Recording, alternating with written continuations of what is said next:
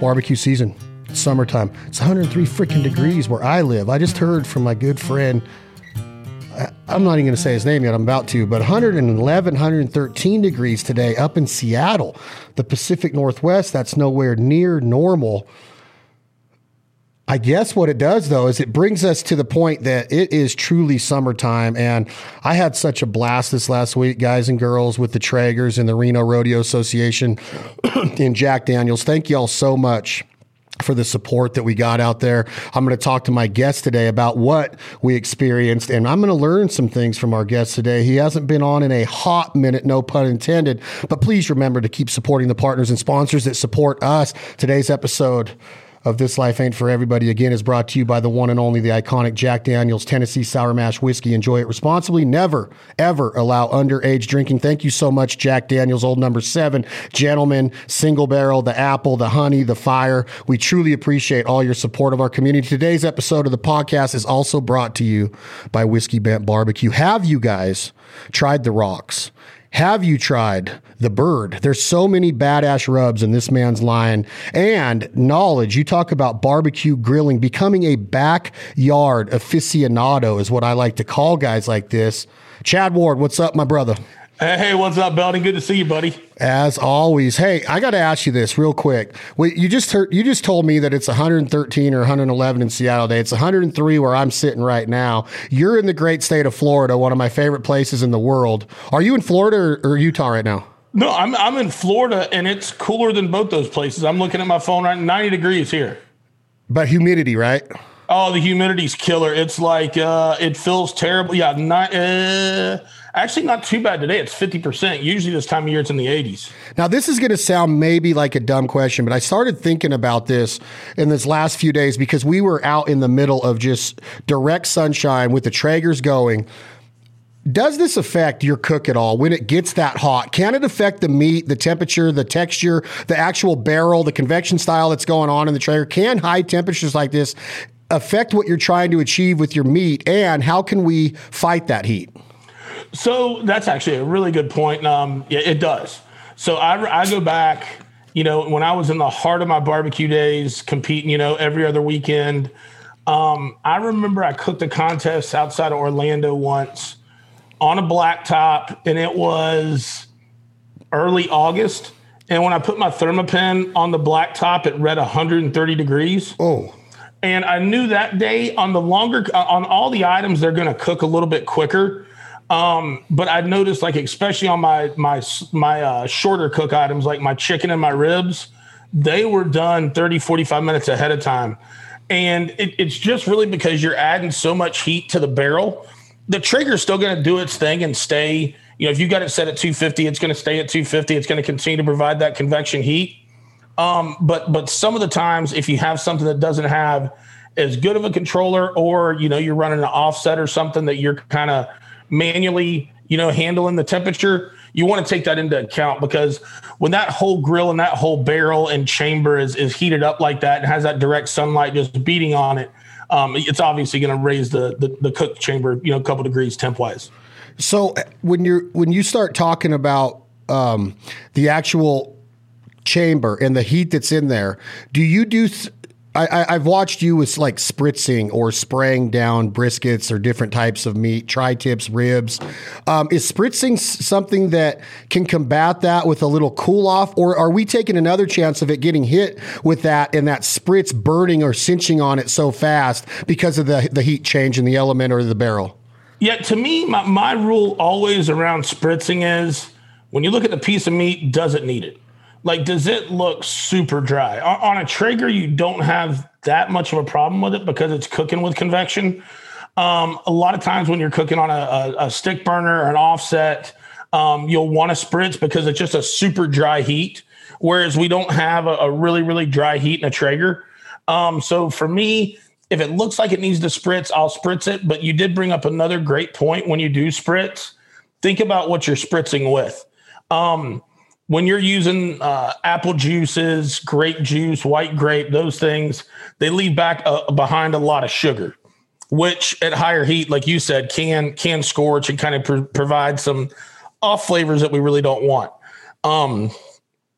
For me, when I spritz, if I'm doing beef, I like to spritz with either just straight up water, or I'll use some low sodium beef broth. Not a lot of sugar there, but a lot of flavor, and it kind of hydrates the outside of the meat if it's super dry. Remember, that's all part of building the bark that you want on your barbecue too. So just because it looks a touch dry isn't a bad thing, especially if I know, like on a brisket, if that bark starts to look a little dry, but I know I'm really close to wrapping it in foil, I'll hold off from spritzing it, and I'll just go ahead and wrap it in foil, add a little bit of my low sodium beef broth, and that'll soften that bark up just a touch. When you start talking about bark on something like specifically, Chad Ward, a brisket right now, when you think about a brisket, and let's just go with maybe a 12, 15 pounder, not Wagyu, maybe just a nice piece of beef. Yep. After the bark, you have a ring. Let's say that let's say that you slice your brisket against the grain and you lay it down. How much of that ring should you see around that piece of meat? And follow that up, please, with your answer of what should the color of a perfectly cooked piece of brisket be? As opposed to maybe like a pink, medium rare filet mignon. What should a piece of, like, visually explain to me what a perfect piece of brisket should look like? Yeah, so that's a great point. So the ring that we're talking about is what they call the smoke ring. So the smoke ring is the chemical reaction between the smoke and the meat. And there's a couple ways to help give yourself more smoke ring. One, and I usually get a really nice smoke ring cooking it the way that I do. And that is simply just, trim the brisket up, seasoning it, throwing it on. Usually my brisket, when it goes on, somewhere between, 48 and 55 degrees, so pretty much it's not room temp, but I've taken the chill off of it. I've pulled it out of the fridge, let it sit for about an hour with rub on it, and then put it on the grill. And what I'm looking for, when people say, well, how do you know it's time to go on the grill? You'll know it. You've seen this from cooking with me, Chad. When I season it, and I'll let it sit there at room temp, like on this table here, and 45 minutes, an hour into it, you can look at it, and it's almost like a slurry on the top of that beef, like where the rubs and the proteins are starting to react. And that's exactly what you want. So that's what I'm looking for there. And then throughout the time, the smoke ring comes a lot from how much smoke does the brisket get.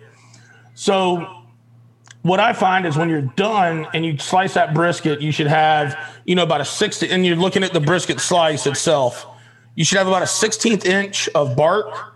And then you're probably going to have somewhere around a 1 to 2 inch smoke ring. And then the rest of that brisket to me should be perfect, like a golden brown. Because you obviously you're cooking it to 200, 205 degrees. So it's cooked all the way through. So you've got that nice brown body of the brisket. Above that, you've got the smoke ring. And then sitting on top of that, you've got your bark. And when you let me fix this real quick, Chad.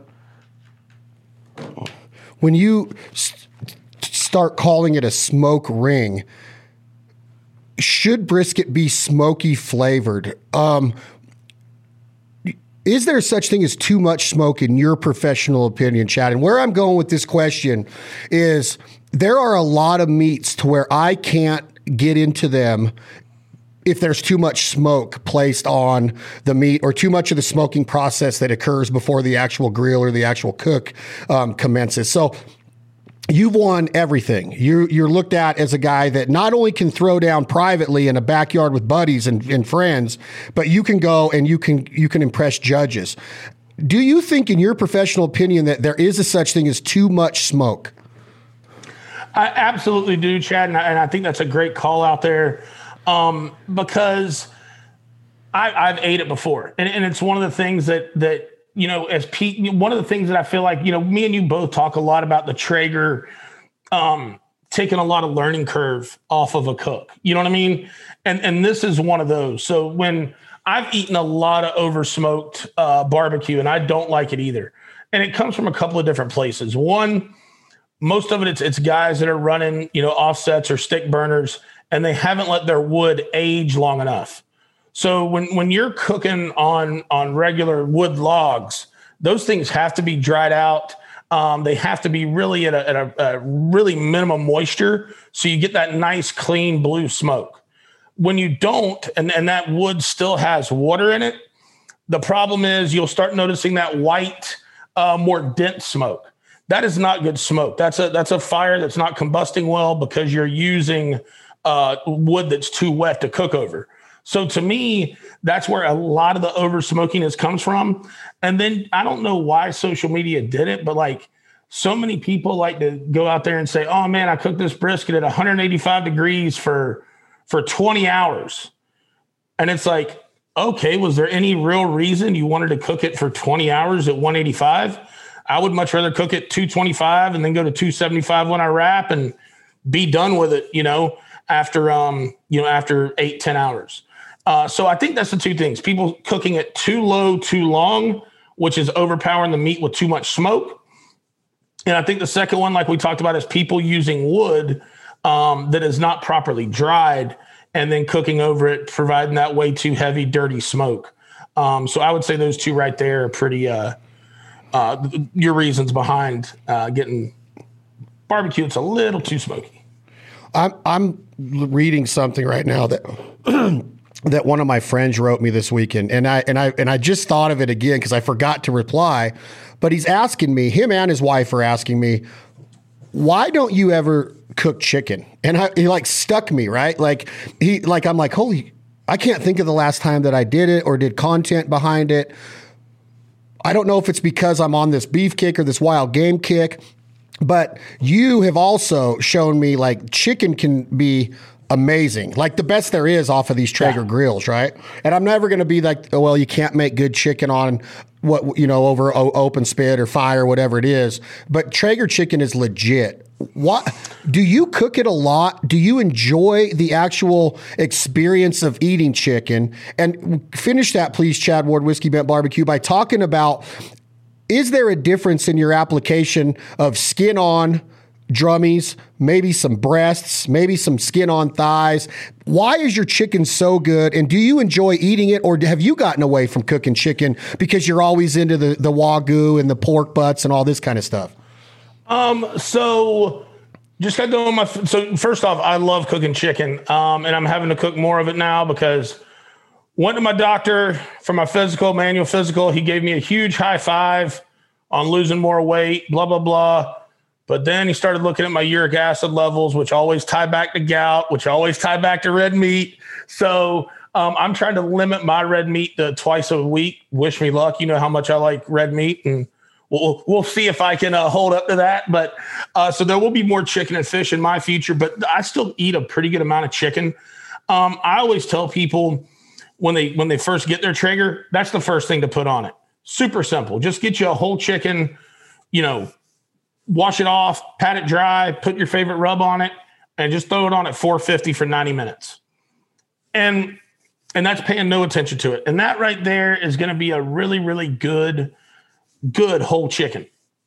And I think why it's so impressive to people off the Traeger is, I know for me, I grew up in kind of that typical, your dad's a propane cook family.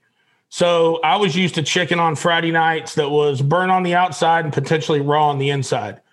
Because of just that direct, harsh grilling over propane.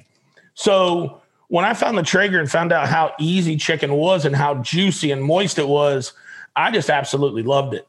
And then if you're trying to take it to the next level, I've got a product out there. There's a lot of other ones, a brine. Mine's called the Dunk. I usually brine all my chicken. One, brine's pretty cheap. Two, it's super easy. You mix it up, you cool it off, you put your meat in, you throw the brine in a bag with your meat and just throw it in the fridge overnight.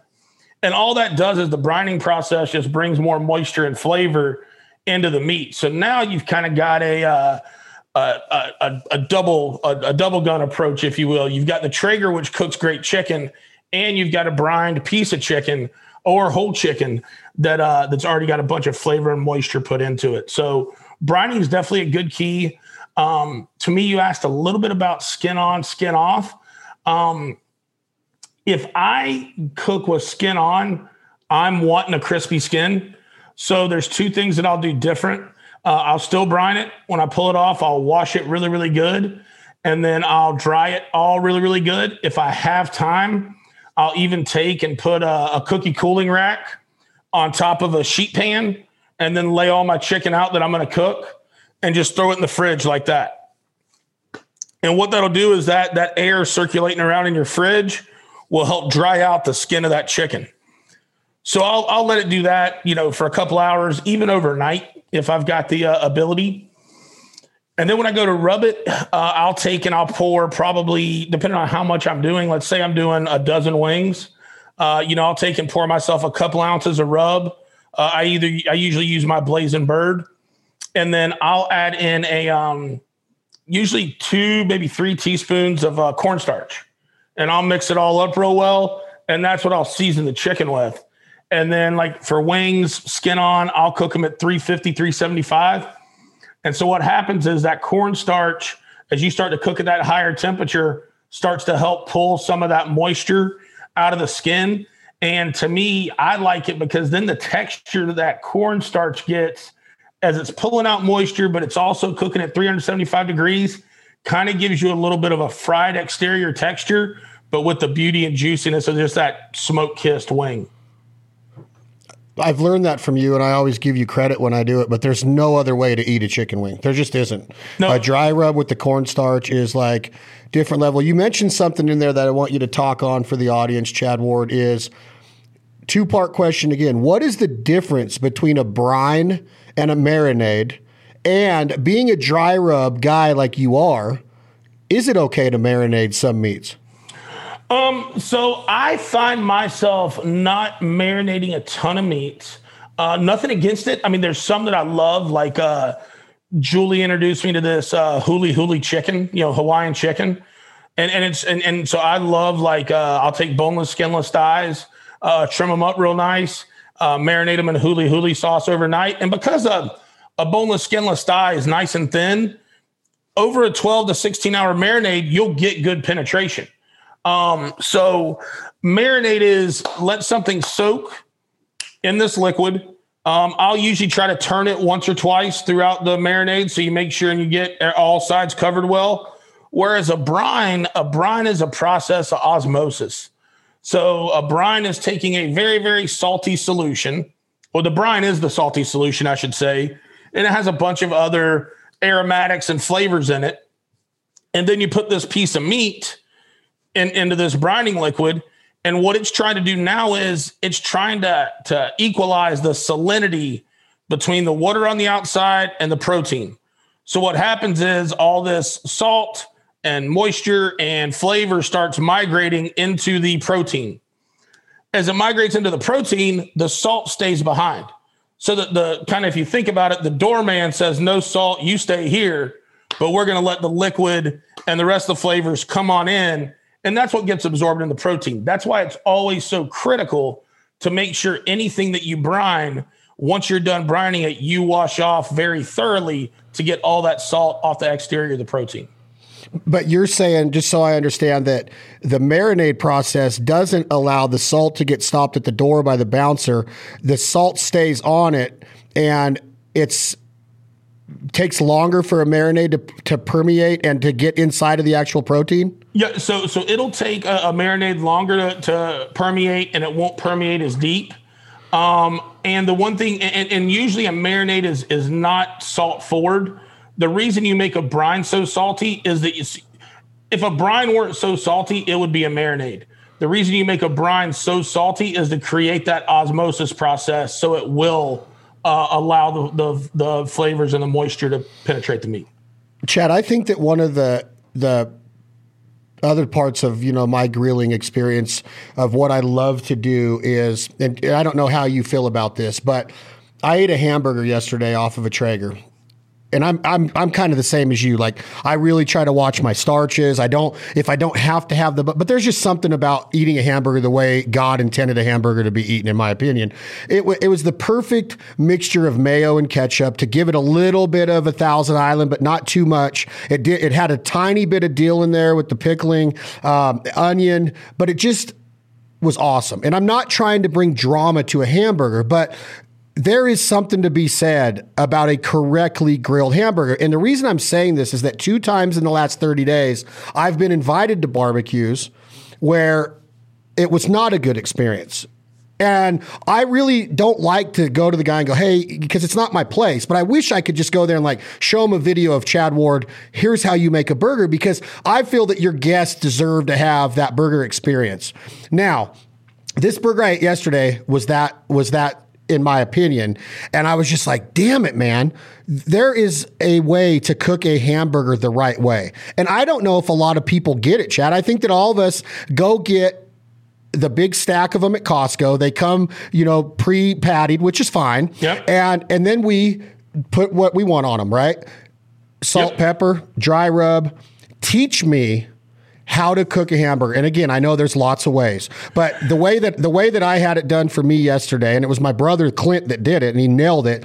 But just tell me, do you mix your own beef? Do you make your own patties? If you do, what do you put inside that patty? And if you don't make your own patty, what do you put on just a regular patty that goes on the grill? And then how do you cook that burger to have the ultimate hamburger or cheeseburger experience? Yeah, no. So it's funny. I just taught this. I just taught smoked burgers Saturday on one of the Traeger private table classes, and it goes back and forth. I like a almost reverse seared burger, if you will. So we'll start at the beginning. I like to use I will a couple times a year grind my own. And that's because I'll take all my brisket trimmings and everything that I've got left over from all these cooks that sit in my freezer, and usually twice a year I'll grind patties and freeze them and save them. The rest of the time I'm usually buying, and I think burgers one of those places where the cheaper the better almost, because you can get some, everybody wants to call it market ground beef. Man, 73 lean, 27 fat, while it is a fatty burger, is a damn good hamburger. If you're just going for that, I want to indulge myself. I'm not doing it every week. I'm not doing it every day, but, a couple of times a year, I just want to have a damn good burger. I think a 73-27 mix is the right way to go. You can also go, if you want to take a little more fat out, I would do, you could also do 80-20, 80 lean, 20 fat. I wouldn't go any lower than that on fat. I just got done. I had to do 450 bison burgers a couple weeks ago in Missoula, Montana. And those were 90-10. And you can get them done, and you can make damn good burgers out of 90-10 bison. You just got to watch them, because your degrees of freedom and extra fat you have in there to kind of keep it from drying out, you don't have as much in bison. So if I'm making my own patty, I'm going to get myself a bowl. One thing about making burgers is you want that meat as cold as possible. So if you're burgering up 12 patties, what I'll usually do is I'll keep it in the fridge right until I'm going to pull it out. Right before I pull it out, I'll take and I usually just make a little thing of ice water, and I'll dump my hands in the ice water and then dry them off, because I want my hands as cold as possible too. And so that way, as I'm building the burger, I can build it. So I've got my bowl, I've got my burger in it. I'm going to add some Worcestershire sauce just because I love Worcestershire sauce. It's friggin' delicious. And then I put a little bit of the grind, which is my red meat espresso rub. I put a little bit in there. And then actually I had gotten away from this. I don't do it a lot on beef, but on wild game, Julie actually reminded me of it the other day. She made some elk burgers, and she put just a touch of olive oil in there, because that olive oil is some extra fat to help that wild game from drying out. You can also do the same with a scoopful of mayo. Just work a scoopful of mayo into your wild game grind when you're making your burger, and that'll give you a little extra fat too to keep it nice and moist. Hold on real quick before you get away from the patty. Hold on. Mm-hmm. So far you haven't mentioned an egg or breadcrumbs. I'm not making meatloaf, bro. Okay, that's what I love to hear. But a lot of people think that goes in to a burger, and I don't think that you need it. So that's what I wanted to make sure, because you haven't mentioned either of those. Yeah, and that's another reason too. And a lot of times people put those in there so they can get a better bind on their burger, right? So it doesn't fall apart on the flip. That's the reason. Instead of putting that in there, that's why I make sure I have super cold beef and my hands are nice and cool, and not the 98.6 degrees that our body temperature's at. You know what I mean? So that way I can keep that meat nice and cold, and that meat will congeal together itself instead of me having to put egg or breadcrumb in there. That's a great point. That is such a great point of that. I've never myself ever have cooled my hands off to make burger patties. And I cannot take credit for that. I learned that from a guy in Salt Lake City, a guy by the name of Jason Stuckey. Jason's owned a couple of different restaurants. He's a barbecue competitor, retired firefighter, and he opened probably one of the best burger joint in Salt Lake City and one of the best in the country, a place called Lucky 13. I don't know if you've ever been to Lucky 13 in your travels out to Salt Lake. Next time you get out there, we'll take you. But it's a damn good burger. And Jason taught me that. He said he makes all his guys that patty out their burgers in the back. That's the way they do. They dip their hands about every 10 to 12 burgers to keep it nice and cold. Wow. Okay, so go on now. So now you got the burger going on the grill, or what? We got the burger all going on the grill. I'm usually about a 6 ounce patty guy. So somewhere between, 2/3 of a pound or a half a pound to a third of a pound, somewhere in there. And then I'm going to throw them on at 275. And Can I ask a question real quick again, Chad? Absolutely. I'm not trying to interrupt you. I'm learning. Do I let my patties sit at room temperature, or do they stay cold in the refrigerator right before they go on the grill? Yeah, so I would. That's a great point, Chad. And I would patty them, and then once they're pattied, I'll put a little bit of seasoning on top. I usually use the rocks. And then, yes, they're either going straight on the grill or back in the fridge until I'm ready for them to go on the grill. But, yes, those are ones that I want to take right out of the fridge, nice and cold, and throw them on the grill. Okay, cool. And then we're at 275, and I'm going to cook them at 275 until they probably hit about 125. And then I'm going to crank the grill up to 450, 500, depending on what you got. Or, in all honesty, usually I just have my Ranger already blazing hot at 450. And then I'm going to go over there and finish them off. I'm usually taking my burgers up to 150, 155-ish on beef, especially if it's a higher fat ratio. If I'm going wild game, I usually back it down about 5-7 degrees because I don't want to kill it twice. I don't want a super dry burger. Yeah. And then while I'm searing them off on the Ranger, once I get that first side, as soon as I go to flip, I'll add my piece of cheese. If we're doing cheeseburgers, let it go another minute and a half, pull it off. And to me, another one that it's kind of different. I always preach about resting your meat. When it comes to a burger, I like I let it get to the point where it's not going to burn the hell out of my mouth, and then I'm taking a bite. You know what I mean? I like it nice and fresh. Oh, I love that, because that's what it was yesterday. It was bun in hand, waiting for the spatula to come off the grill and put the burger on your bun. Yep, and then boom, for sure. And the flavor, man, it's just like, I guess where I was going with that, Chad Ward, is that it's got to be the most cooked meat on a grill in America. I would think that it was. I don't know if there's maybe chicken, but I would think that the hamburger and the hot dog is still there as the leaders. Especially this upcoming weekend, 4th of July. I mean, it's definitely going to be. It's just, there's a right way to do it. And I love that idea of the coldness. What is it that goes on the perfect burger, though? Now you've simplicity to me is everything. Okay. When I take that bite of that burger yesterday, I was like, this is really good, but I don't think I need the tomato on it. Right. So I was thinking in my head, like, what needs to be on a burger? You see the pictures of the bacon and the cheese and the egg and the jalapenos and fried this and fried that. I get all that, but are we covering up or making an excuse for a shitty tasting ground beef by doing this? Because I actually am trying to get out of you, Chad Ward, that ground beef is a hell of a flavorful meat. And you can build a burger without covering up that flavor of the actual meat. Yeah, and I'm probably the worst one to weigh in on that, because I'm not a huge condiment fan when it comes to, you'll never catch me with a whole bunch of stuff piled on my brats or piled on my burger. I like keeping it simple. To me, if you're going to do, a couple of things that I do think play well. I think some caramelized onions, if that's what you like. I always look at, is this anything that you add, whether it be a rub, a sauce, a condiment, is it elevating the protein, right? Because if it's not elevating the protein, why the hell are we using it?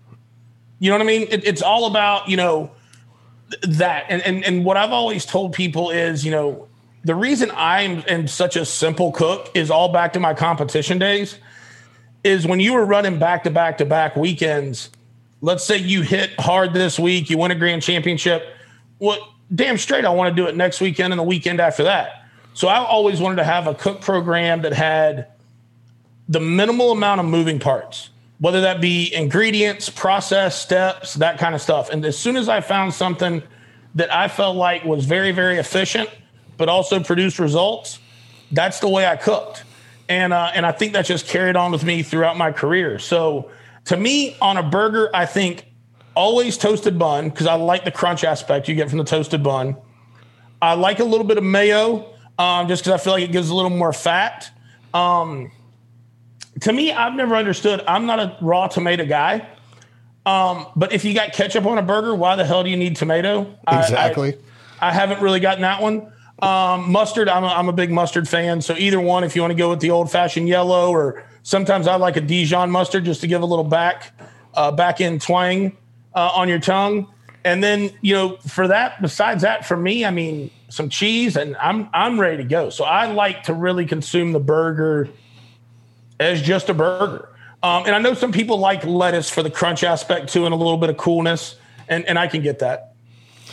Being who you are and what you've achieved on a grill, would you take offense to me asking you how to make the perfect hot dog on a grill? Because here's the other thing about a hot dog is the meat can get dried out. The meat can get burnt too much on the outside and still be raw on the inside. The temperature of the grill is very important, I would assume.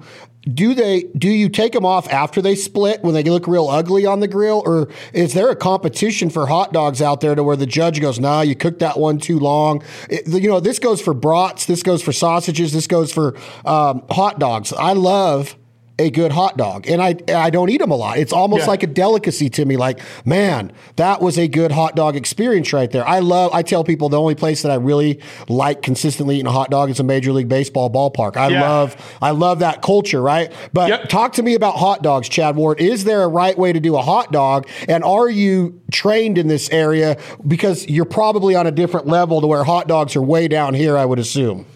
Yeah, I don't cook a lot of hot dogs. I do cook a lot of sausages and brats. And when it comes to sausage and brats, I'm pretty simple. I like starting them out in beer. So I just have myself a nice, half pan beer bath with some onions and stuff going on the left-hand side of the grill, usually like 375. Once I can tell the brats or the sausages are cooked, then I'll move them over to the grill side, usually with some cast iron grate, and I'll just sear them off and get those sear marks. You don't want to pop the casing, because as soon as the casing pops, there goes all your moisture. So I'm just looking for that. I'm using the beer to braise them, add a little bit of flavor, get them up to temp, and then and pretty much cook them in the beer. And then I'm moving over to the cast iron grate, 375, 425 degrees, to just get that casing to crisp up and to get those brown grill marks. So that way when we bite in to that brat, boom, you get all that juiciness each bite. So you don't want to pop the casing. You do not want to pop the casing. That's what kind of holds in all your moisture. The one place that I will differ on that is with hot dogs. Usually if I'm cooking hot dogs, Chad, I will take and split them from the very beginning, right down the middle. So because I like the caramelization. So when I split it like that, I can take the face of that hot dog and cook it face side down, for 6-7 minutes at 375. And that baby's done. Throw it in the bun, top it, and it's good because you get all the goodness of the hot dog, but you get some of that caramelization to kind of go along with it that you don't get a lot of on a hot dog. So you're splitting it before it even goes on the heat? Yes, sir. Like a butterfly, but all the way down and then flattening it out on the grill? Yep. Do you cook it, or do you keep it casing side down, up the whole time with the meat part of it on the grill? I keep the meat part on the grill the whole time, leave the casing side up. So what are you into now, Chad? What gets you going now? Because here you are, you're my age. I think you're a little younger than me. You're in your 40s. Mm-hmm. You've achieved everything on a grill. You travel the world cooking for classes, instructional, Traeger, what a culture, what a community that we're going to get to in a minute. But I mean, the list of people that you've cooked for is amazing. From Dan Patrick to Ken Griffey Jr. to George Brett. I could keep going and going. You've barbecued with Dave Grohl, which is arguably one of the biggest rock stars of our generation, Nirvana and Foo Fighters. You've done so much with musicians. Tim Montana. I'm so proud of Tim and what he's doing with his album and his record deal and everything he's got going on. But what are you into? Like a lot of people ask me, do you really still like going duck hunting as much as you did when you were 20? Yes, I love it. I dream about it. Like it's what I love to do. Do you still get off on this? Do you visualize your cook still? Do you love the preparation and the visualization part of what you're getting ready to do in a class or somebody's backyard or an event or a competition? Do you still love it, Chad Ward? I do, man. I love it to death. And I think, and it's interesting because I think, COVID put a lot of things in perspective for us, didn't it? Because I know, me and you are both guys that have ran hard as far as travel, on the road, events, for probably the last decade of our career. You know what I mean? And I'm not going to lie to you. I mean, come last March, when COVID first started happening, I kind of took a breath like, oh, okay, I'm going to get a couple weeks off the road. You know what I mean? I can get home. I can, just starting this remodel on this new house. And I'm like, okay, man, this will work. And I remember after the first month of that, I think me and you actually talked after the first month and I'm like, dude, I'm ready for this to be over. Like I'm ready to get back to what we do. You know what I mean? And so I think it was one of those, I think the great band Chicago says, don't know what you got until it's gone. And so for me, that was one of those, like, I've always loved it. And I still loved it then. Was I getting a little burnout, from the road? Probably. But then for this break to come, I mean, it was great for recharging the batteries. And no, I still get super excited. And the first things I think about every morning is, and looking back on it, I always, I'm very fortunate to have been a good competition cook, have built a good brand name in Whiskey Bent, but I didn't expect, full distribution in Academy Sports. I'd be in all Ace Hardwares right now, but I asked them, hey, I want to wait till next year because I want to make sure, Academy is the first big store that we've sold to, 250 stores. We've got some cool holiday stuff going on with them this holiday season that it's one of those, I didn't want to spread ourselves too thin. So we've got Academy up and running. We've got almost all their holiday stuff booked and ready to go. So we'll be an Ace next year.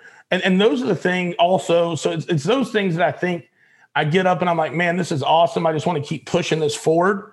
The other thing is to look at, 2 weeks from now will be 7 years I've been with Traeger.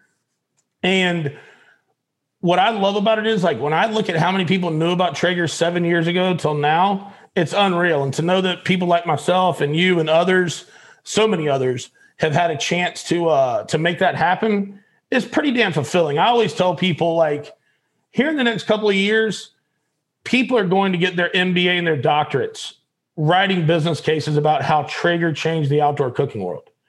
And to be a cog in that wheel is pretty badass. And the fact that we've seen the growth that we've seen, but in the grand overall scheme of things, we really haven't done shit. You know what I mean? If you think about it that way, like, are we blowing up the grilling industry? Absolutely. Have we seen growth like no other brand's ever seen in outdoor cooking? We have. But like, there is still so much more potential. Less than 2% of households have a Traeger in their backyard. So while we 2%? Have moved the needle, less than 2%. Jesus. Yeah. So you see what I mean, right? Like we're moving mountains, but there's, what happens when we get to 10%, 12%, 15%? That's a real number. You know what I mean? 2%. Like I would argue that until I was blue in the face. Everybody I know has a Traeger. I just don't know any. I don't know very many people, I guess. Yeah. Well, and it's just one of those, man. It's. I remember when I first heard that number, and I was like, "Ooh, really?" And then sat down with our market research guy. We've got a group of about a half dozen that, we don't keep them in a fully dark closet. We let the lights on for them a little bit, but a bunch of big brains that crunch all this data, and it's really, really interesting to look at it. But yeah, we've got so much opportunity for growth. So I love that. And then the third leg of it that makes so much sense for me and probably is my biggest passion is teaching. I mean, I love teaching, and we've had to kind of, I don't use that other word, pivot, but we've had to make changes, and delivering classes online and this and that. But I can say, without letting the cat out of the bag, we are very, very, very close to hosting some classes at Salt Lake City HQ here in the coming months. And I have put my request in to be the first instructor because love to be the guy that welcomes everybody back to HQ for the first Trigger Shop. I want to come to that one. I'll let you know as soon as we get dates. I'm thinking, Chad, it's probably going to be August. Awesome. Don't know when, but I will definitely let you know. I'd love to have you out. I think it'd be fun to get a couple influencers out there, and not just you guys come out in a 10. Maybe we could do some kind of, each of us take a recipe kind of deal and do something real fun. Dude, I would love that. And I also have this other event that's somewhere, I don't know how far exactly out of SLC. Man, I wish I could remember the name of this place. It's a little town. It's an Ace Hardware. It's a big dealer that we're going. Our mutual friend Denny Bruce has us going in there with Dickies to do a parking lot event at a Dickies dealer where we're going to be cooking and serving samples to the customers of this dealer. And of course, Traeger's coming along with us in the provider trailer, Chad Ward. Maybe if timing matches up, we could get you there with me of throwing down on the grills for this dealer. Which is obviously probably, if I had to assume, I don't know for sure, is a Traeger dealer also. But let's talk about that and see if that's something we can put together too. That sounds good. I was actually looking at my August schedule, and it's busy, but not as busy as the last 3 months have been. I'll get it to you today on an email and see what if you're going to be in Salt Lake City at that time. But when you started talking about COVID, and me and you were antsy, we're like, man, I miss my friends. Like I miss Nashville. I miss Memphis. I miss Little Rock. I miss seeing Whiskey Myers and Tim Montana and Drake White and, and all of the bands that we're with, like I just miss it all. Right. I went back and watched Brent Cobb's little ditty he did for Traeger the other day. And I was like, man, I just miss my friends. But I also have found so much solace in my backyard again. Like I was missing that, Chad. Like that, it took COVID to open my eyes in the way that you're talking about, where I was itchy to be back with my friends, but it also let me get that balance back of that teeter-totter of like, dude, I just spent 5 hours with my daughter going over card tricks and magic tricks in the swimming pool and this and that. And being on the road, you can't do that except Zoom and Skype. Thank God for those. But it really taught me like, man, I'm cooking in my backyard again. And I think Americans are seeing that you don't have to go from little league to gymnastics to ballet to football to Pop Warner and just boom, boom, boom, or mom and dads are running back and forth. They took a breath and they're like, it's okay. It's okay. We can be a family in the backyard again. And I think that's where Traeger was there to pick up the pieces of COVID and say, look, we're here for you. You know what I mean? Absolutely. And we saw it from the beginning. I'll tell you, our initial thoughts were like, okay, we're going to sell a ton of pellets. And we did. People are staying home. They're cooking. What we didn't know is what are people going to do with their money? You know what I mean? Buying a $19 bag of pellets is one thing. Buying $1,000 grills, another step. And sure enough, man, people, when they decided they couldn't go out and get great meals, they decided, hey, we're going to figure out how to make these at home. And we're going to make them with a Traeger. And that was a godsend. I mean, so many people got introduced to the brand during COVID. And to me, what was cool about that was then as a brand, boom, we were able to start doing Trigger Kitchen Lives for free on every Thursday. You know what I mean? Have a great pitmaster or chef or somebody teach you a couple recipes on the Traeger, absolutely free. You had people blowing up the website like crazy, grabbing recipes. Then we did the private table classes. So we tried to make sure while we saw this huge uptick in sales and new consumers, we wanted to make sure, pun intended, we were feeding those consumers what they needed to get the most out of their purchase. And that brings me to the community.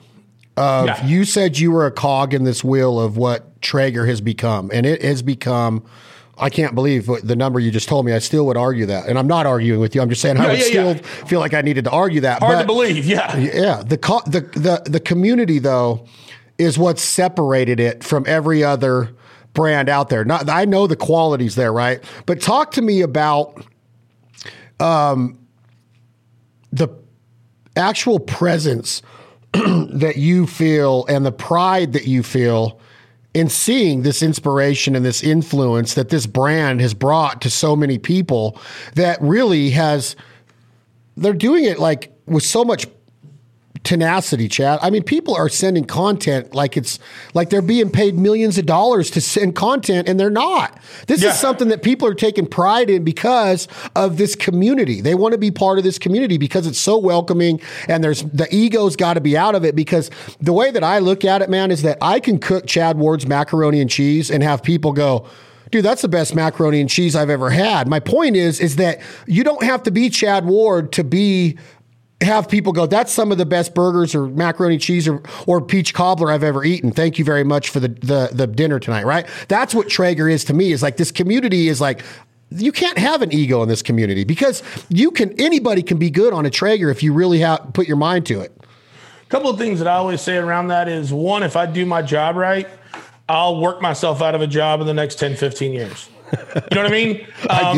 Everybody will be able to cook that way on a Traeger, and I'm perfectly fine with it.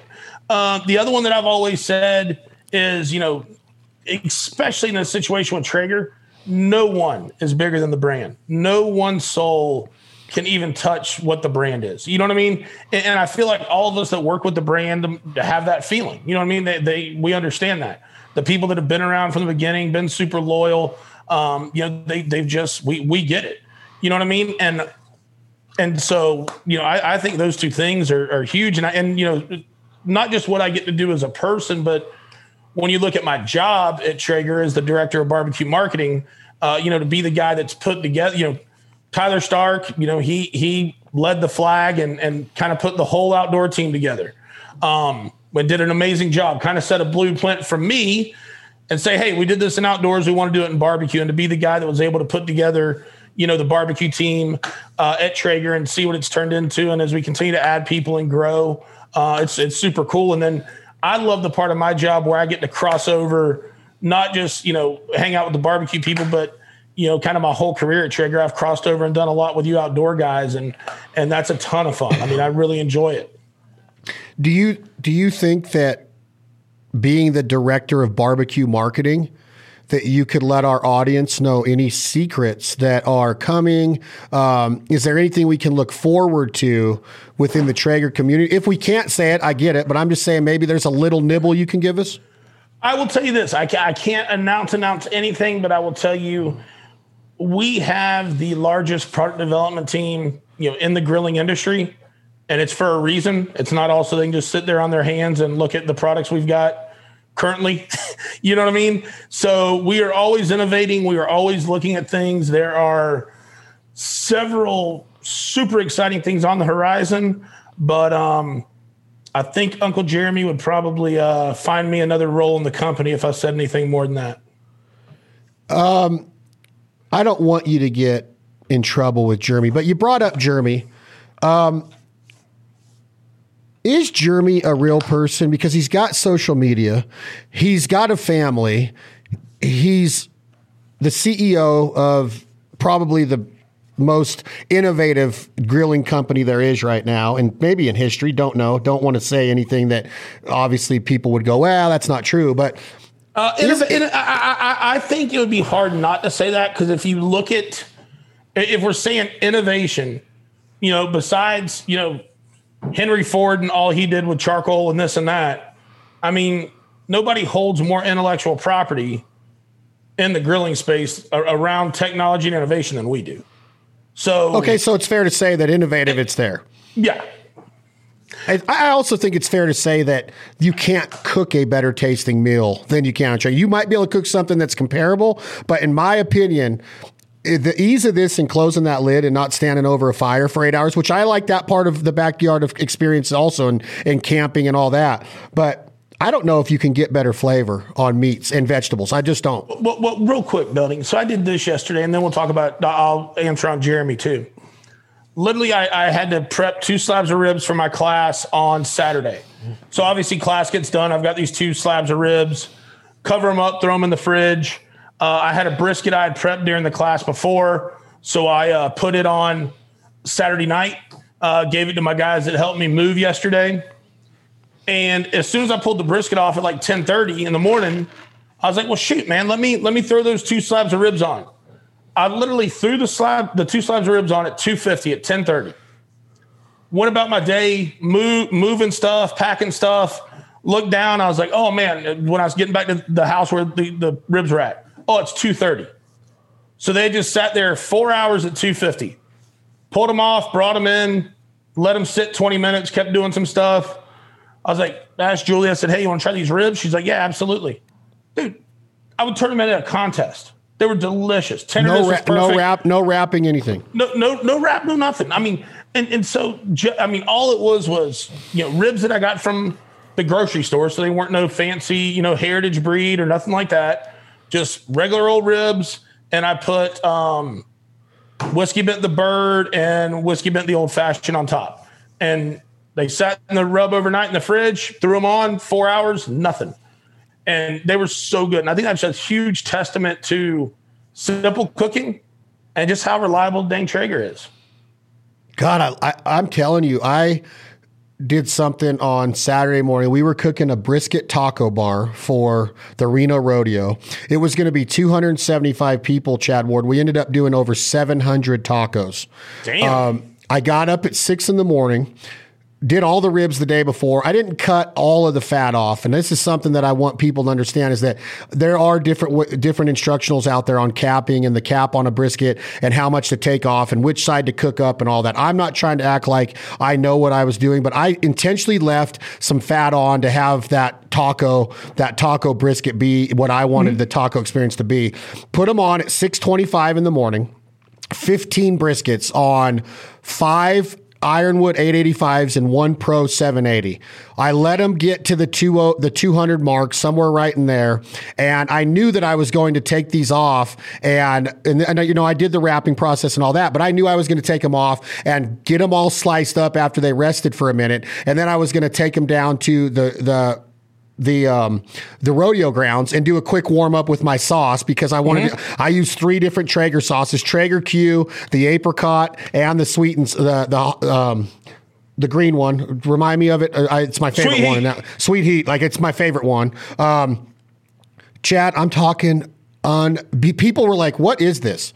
What are we eating here? Like, this is the best taco I've ever had in my life." I'm like, guys and girls, I literally did not do one thing to this meat except put dry rub. And you'll see my content that's going to come out today or tomorrow, Chad. I used Old Fashioned, the Rocks. I used one of Pittman's on Meat Church, and I used one of ours called the Drop Tine on a bunch of different briskets. And I was comparing them. People, they're like, this is unreal. This is the best freaking taco I've ever had. And I literally just set them on the grill and never even really opened the lid again. I know. It's the baddest. And I was like, dude, people think I know how to cook good barbecue, and it's really the Traeger doing all of it. And that goes back to the culture and the pride that people take in this brand. And that's what I think Jeremy has done, is that he is allowed for people to be themselves and say, oh, you want to cook vegetables? I don't care if you're a vegetarian. Here's where the Traeger can help. Oh, you're a hunter? You're a hunter? You live off the land? Here's where the Traeger can come in.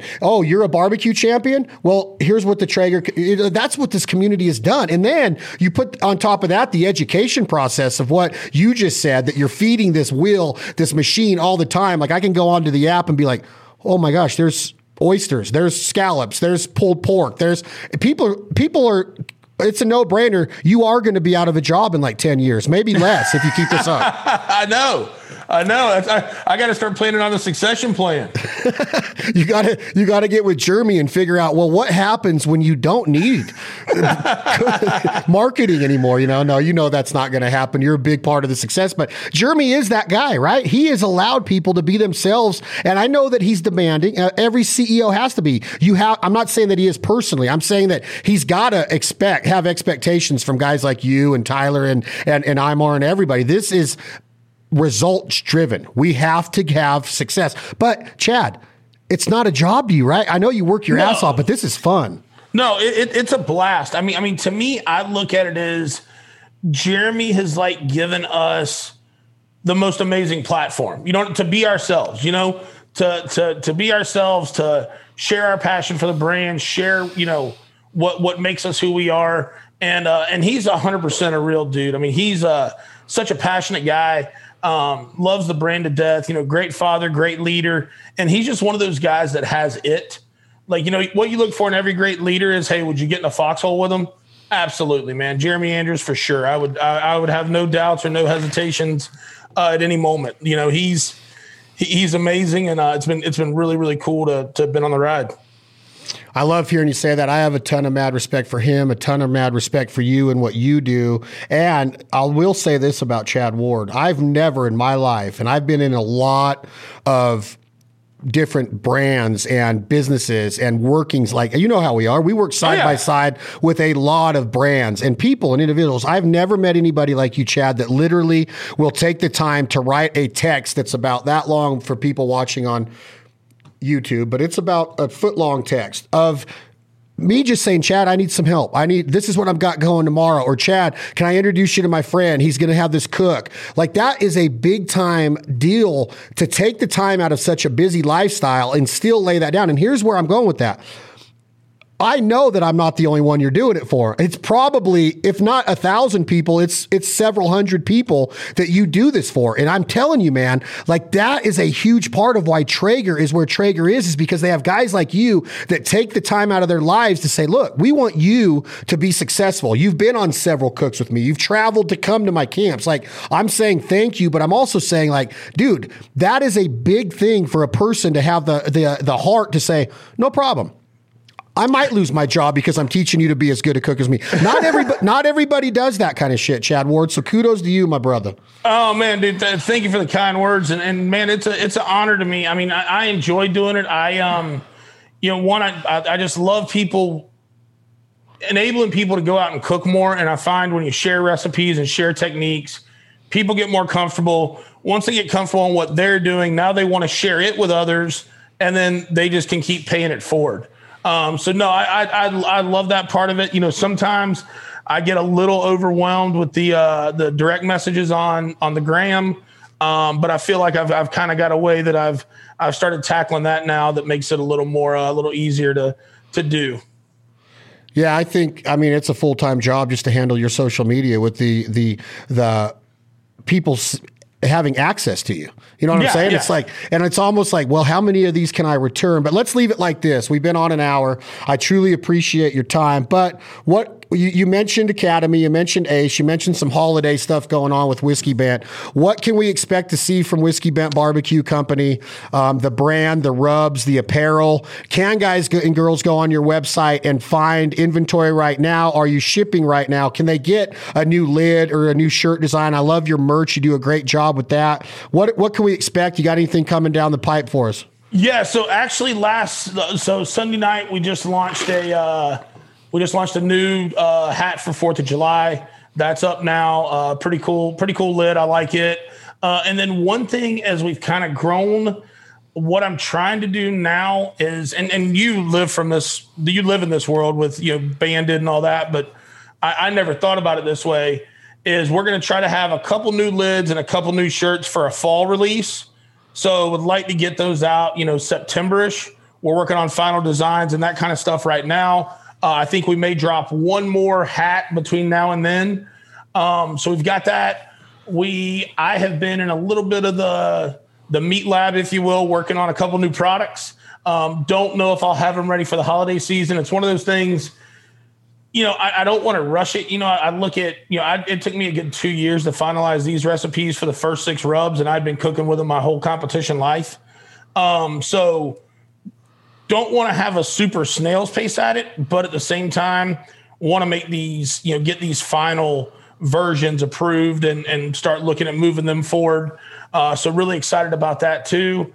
And I would say that's mostly it. Yeah. If people go to the website right now, whiskeyBentBBQ.com, everything should be in stock. We may be at a 1 shaker size on the rocks, and that's because we're actually waiting on the shaker itself. That was one of the hugest COVID pains too, with shakers and lids. Yes. There's a couple. I think there's still some of the Fix, which is our all-purpose rub out there now with red lids on it. But you can either have no lids or red lids. I was like, I don't think anybody's going to beat me up over, a couple thousand red lids. So let's just do it. Yeah. But no, things are going well. Things are growing. working on the new website. We're in the final steps of getting a dealer locator on there, so people can go out and know where Whiskey Event products are all over the country, and find it that way. And then once we get the U.S. dealer locator rolled out, I think within about 4 to 6 weeks, we'll have the worldwide locator rolled out, which to me is just very humbling. The fact that we've got, our products for sale in Australia, all over Europe, Canada, that kind of stuff's pretty awesome. And I do want to tell you guys too, I have not had a chance to cook with it a ton because I think I had 16 days off in the last 3 months that I've been home, and I've been trying to do this move the whole time. But dude, the Provider Life rubs, I did open probably 4 or 5 of them and just tasting them out of the bottle. Pretty good work, man. Really good. I can't wait to have some time to get them on some meat and give you some feedback. Well, yeah, I'd love that. And I'd also like to send you some of our beef, the American almond beef, and just have you tell me, I threw down on this filet or this New York, and I don't know what that commitment is with you and the other companies out there, but I'd like to talk to you off microphone, I should say, I'd like to get your opinion, because having you say, hey, these rubs are good, that would mean everything to all of us, Mendez, myself, the entire crew. Jack Daniel's hot seat, fun questions to let Chad Ward Whiskey Bent Barbecue go. If you're cooking right now in 100 degrees, 90 degrees in Florida, 100 degrees where I sit right now, what's in your tumbler cup? I ain't going to say the brand because I know that we both work with different tumbler cup manufacturers, but what's in your tumbler cup right now? Oh, and mine right now is just Gatorade Zero. So I'm I'm not as exciting right now. Maybe a little bit later, I'll add a little bit of Tito's in there. And yeah, it is Monday though. I've kind of given myself a new rule building that the only time to enjoy spirits is with others. Attaboy. I like that idea. So usually here at the house, I'm cooking by myself. I'm just on the hydration train. But yes, there will be because I get back on the road here Thursday. So there will be some Tito's and some Gatorade or Tito's and LaCroix in a tumbler soon. And one thing I want to say, I know Jack Daniel's is your sponsor, and I will always have a very close connection to them because they sent me my one and only ever cease and desist letter. Because of a design? Yep, my original. If you go back and Google the original Whiskey Event Barbecue logo, it's got some scrolls in it, and they said those scrolls were a copyright infringement. Really? But I will tell you what, Brown-Forman was super nice. I'll never forget. They called me. It was back when I was in the software business. I was at a trade show, and usually I don't, especially at a trade show, I don't pick up unknown numbers. But I was trying to close a deal with a guy, and we were going to meet up for a drink after the show. Show got over, my phone rings, so I just assumed it was him. Nope. It's Jack's parent company, Brown-Forman, talking to their legal department. And I'm like, so look, man, I'm just this little guy out of Lakeland, Florida. Like, how the hell did I get on y'all's radar? And she starts laughing and she goes, well, our VP of marketing is a very big fan of Chopped. And I'm like, and literally when I went on Chopped, I just had the huge Whiskey Bent logo right on the front of my chest. And I think that was when he was, and I didn't design it. I didn't anything. I'd paid a guy like $150 to design it. And when they were like, yeah, we think the scrolls infringe upon our scrolls. And I'm like, well, this is going to be a real short conversation. I'm in no position to take on Brown-Forman. Just tell me what I need to do. And they said, don't sell any more merch with that logo. We're not going to tell you to strip, all the stuff off your trailer. Just if you go to sell said trailer, will you at least, have somebody take the graphics off? They were super easy to deal with. Nice. And it ended up being a blessing because it was a very cartoonish logo, which there's nothing wrong with. I mean, when I got that logo made, it was me and 4 guys that were buddies, cooking in parking lots, going out, and we were more of a drinking team than a barbecue team. But then when that happened, I said, okay, well, I'm going to go get a little cleaner logo. You know what I mean? Not, something that's more business-ish than. And then got that logo, started the store. So it all worked out for a reason, but I will always enjoy myself some Jack Daniel's, but I love having that story. And I was hoping when I was unpacking all this stuff, I would find the cease and desist letter, and I haven't yet. Do you still have any of those shirts? What's that? Do you still have any of those shirts? I with do that design? actually have a couple of those shirts that I kept from my own personal collection. Well, if you have a large or an XL laying around, I would love to have one. Oh, you want to wear that to your next meeting with them? No, I just have this. I have this fascination with nostalgia, and I would love to build it into like a shadow box with pictures of you and I cooking together and being at events, like you and I and George Brett together and Clay. That would have been cool. That's what I'm built. That's what I'm building out right now. Is like a bunch of just maybe one day have like a shop that's like a museum of this road we went down in this life, right? Like Jim Shockey, a big time, unbelievable hunter. He's got the Hand to Man Museum up in British Columbia, and it's like his life in the travels and the countries and the hunts he's been on, the people he's met, the animals. It's amazing to be able to do that, and that's what I've kind of like looked at in mine is like how many duck hunters from Reno, Nevada, get to go cook with George Brett and Chad Ward in Kansas City. Like that shit doesn't happen. So like I'm trying to like dig my fingernails into what is important of those memories. And that's why it's so important for me to communicate with friends like you of like, look, this freaking life is precious and it's short. And I look at things like that, like, man, I was just looking at them yesterday. I have a shadow box that I did of a pair of Chad Mendez's fight shorts and his gloves. And there's 3 pictures of you, me, and Mendez in there. You're wearing your John Daly pants. We're at HQ. And it's like, dude, we haven't got to do this in a while. I know. And that's what it's so important to me is that we do take shit for granted, no matter who we are. And when I hear of that shirt, I'm like, yeah, I want that in a shadow box to know that Chad Ward has this story and this history. And for some freaking reason, our paths crossed because of a mallard duck and a Traeger grill, and then a friendship forms. And I don't take that shit for granted. I think it's very important to understand this story and this road we went down to, because Chad, a lot of times I don't remember what happened last night because I'm already on to the next thing. And I know that you're the same way. No, it's one of those where, especially when you get to running hard, like I have the last couple of months and will in July, it's like, man, you get one down, you get it behind you, couple of high fives, and all right, shit, we got to be back at it in 24 hours. Let's get on a plane and go, Yeah. And I just want to remember it. I want to be able to have stories. That's an amazing idea. The last hot seat Jack Daniels question I'm going to ask you. Who's going to win the World Series? Are you paying attention to baseball at all? Are you a Braves fan? Are you a Rays fan? Who's going to win the World Series? Because the Rays are hot right now, bro. I am a Rays fan, and the Rays are hot right now, and it's starting to remind me. I know last year was shortened, but it's starting to remind me a little bit of last season. Because now we got the Lightning in the Stanley Cup again. Because it was like this ridiculously awesome 3-4 month period of like Tampa Bay sport. Well, more than that when you count the Super Bowl, but like even just hockey and baseball, it's like, okay, boom, Lightning won the Stanley Cup. Rays right there to Game 7 in the World Series. The Dodgers played better than the last couple of games of the World Series. There was no doubt about it. You know what I mean? They just had a better team. The Dodgers were better equipped for that Game 6, Game 7, what they needed to do.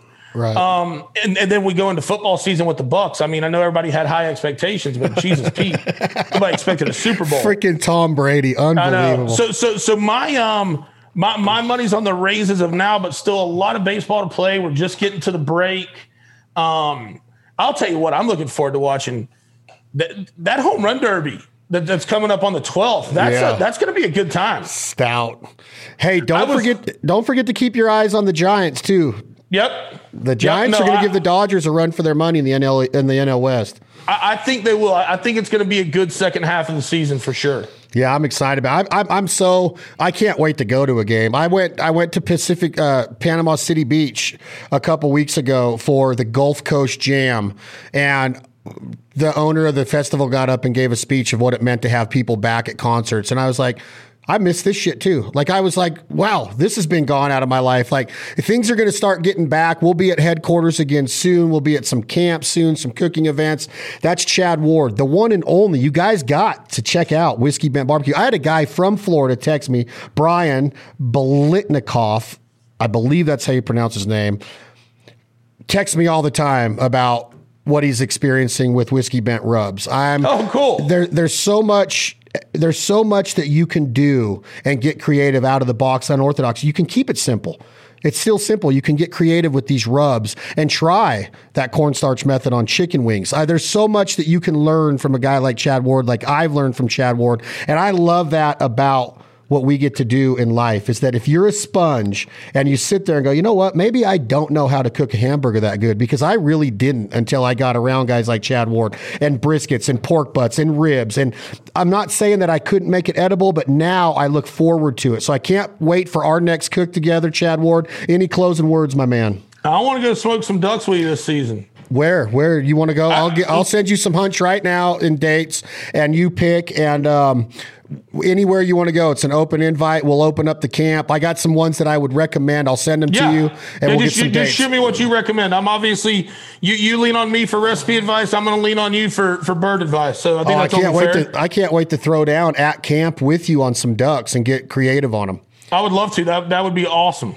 All right, my man, I'll talk to you in 1 second. Real quick, Chad Ward, Whiskey Bent Barbecue, Traeger Grills. I love, and I know that you guys have heard me and girls have heard me say, I really want to get away from saying things like being part of the Traeger family humbles me. We need to be humble before we even go into an experience like that. We need to understand what humility is. We cannot think that we have it whipped, because this life will show you a new ass whipping daily if you allow it and you're not prepared for it. So learning, opening up your mind, accepting people for who they are, is very important to me. I am not humbled to be part of the Traeger family. I am blessed to be part of the Traeger family, the Whiskey Bent family, friendships with guys like Chad Ward. I want to stay humble. I never, ever, ever want to act like I'm bigger than this life, this game, or any of these brands. So hopefully that means something to y'all. We mature as we get older in life. We learn new things, and we start to truly understand what is important. I hope you all enjoyed that conversation with the great Chad Ward, Whiskey Bent Barbecue, Traeger Grills. This has been another episode brought to you by Jack Daniels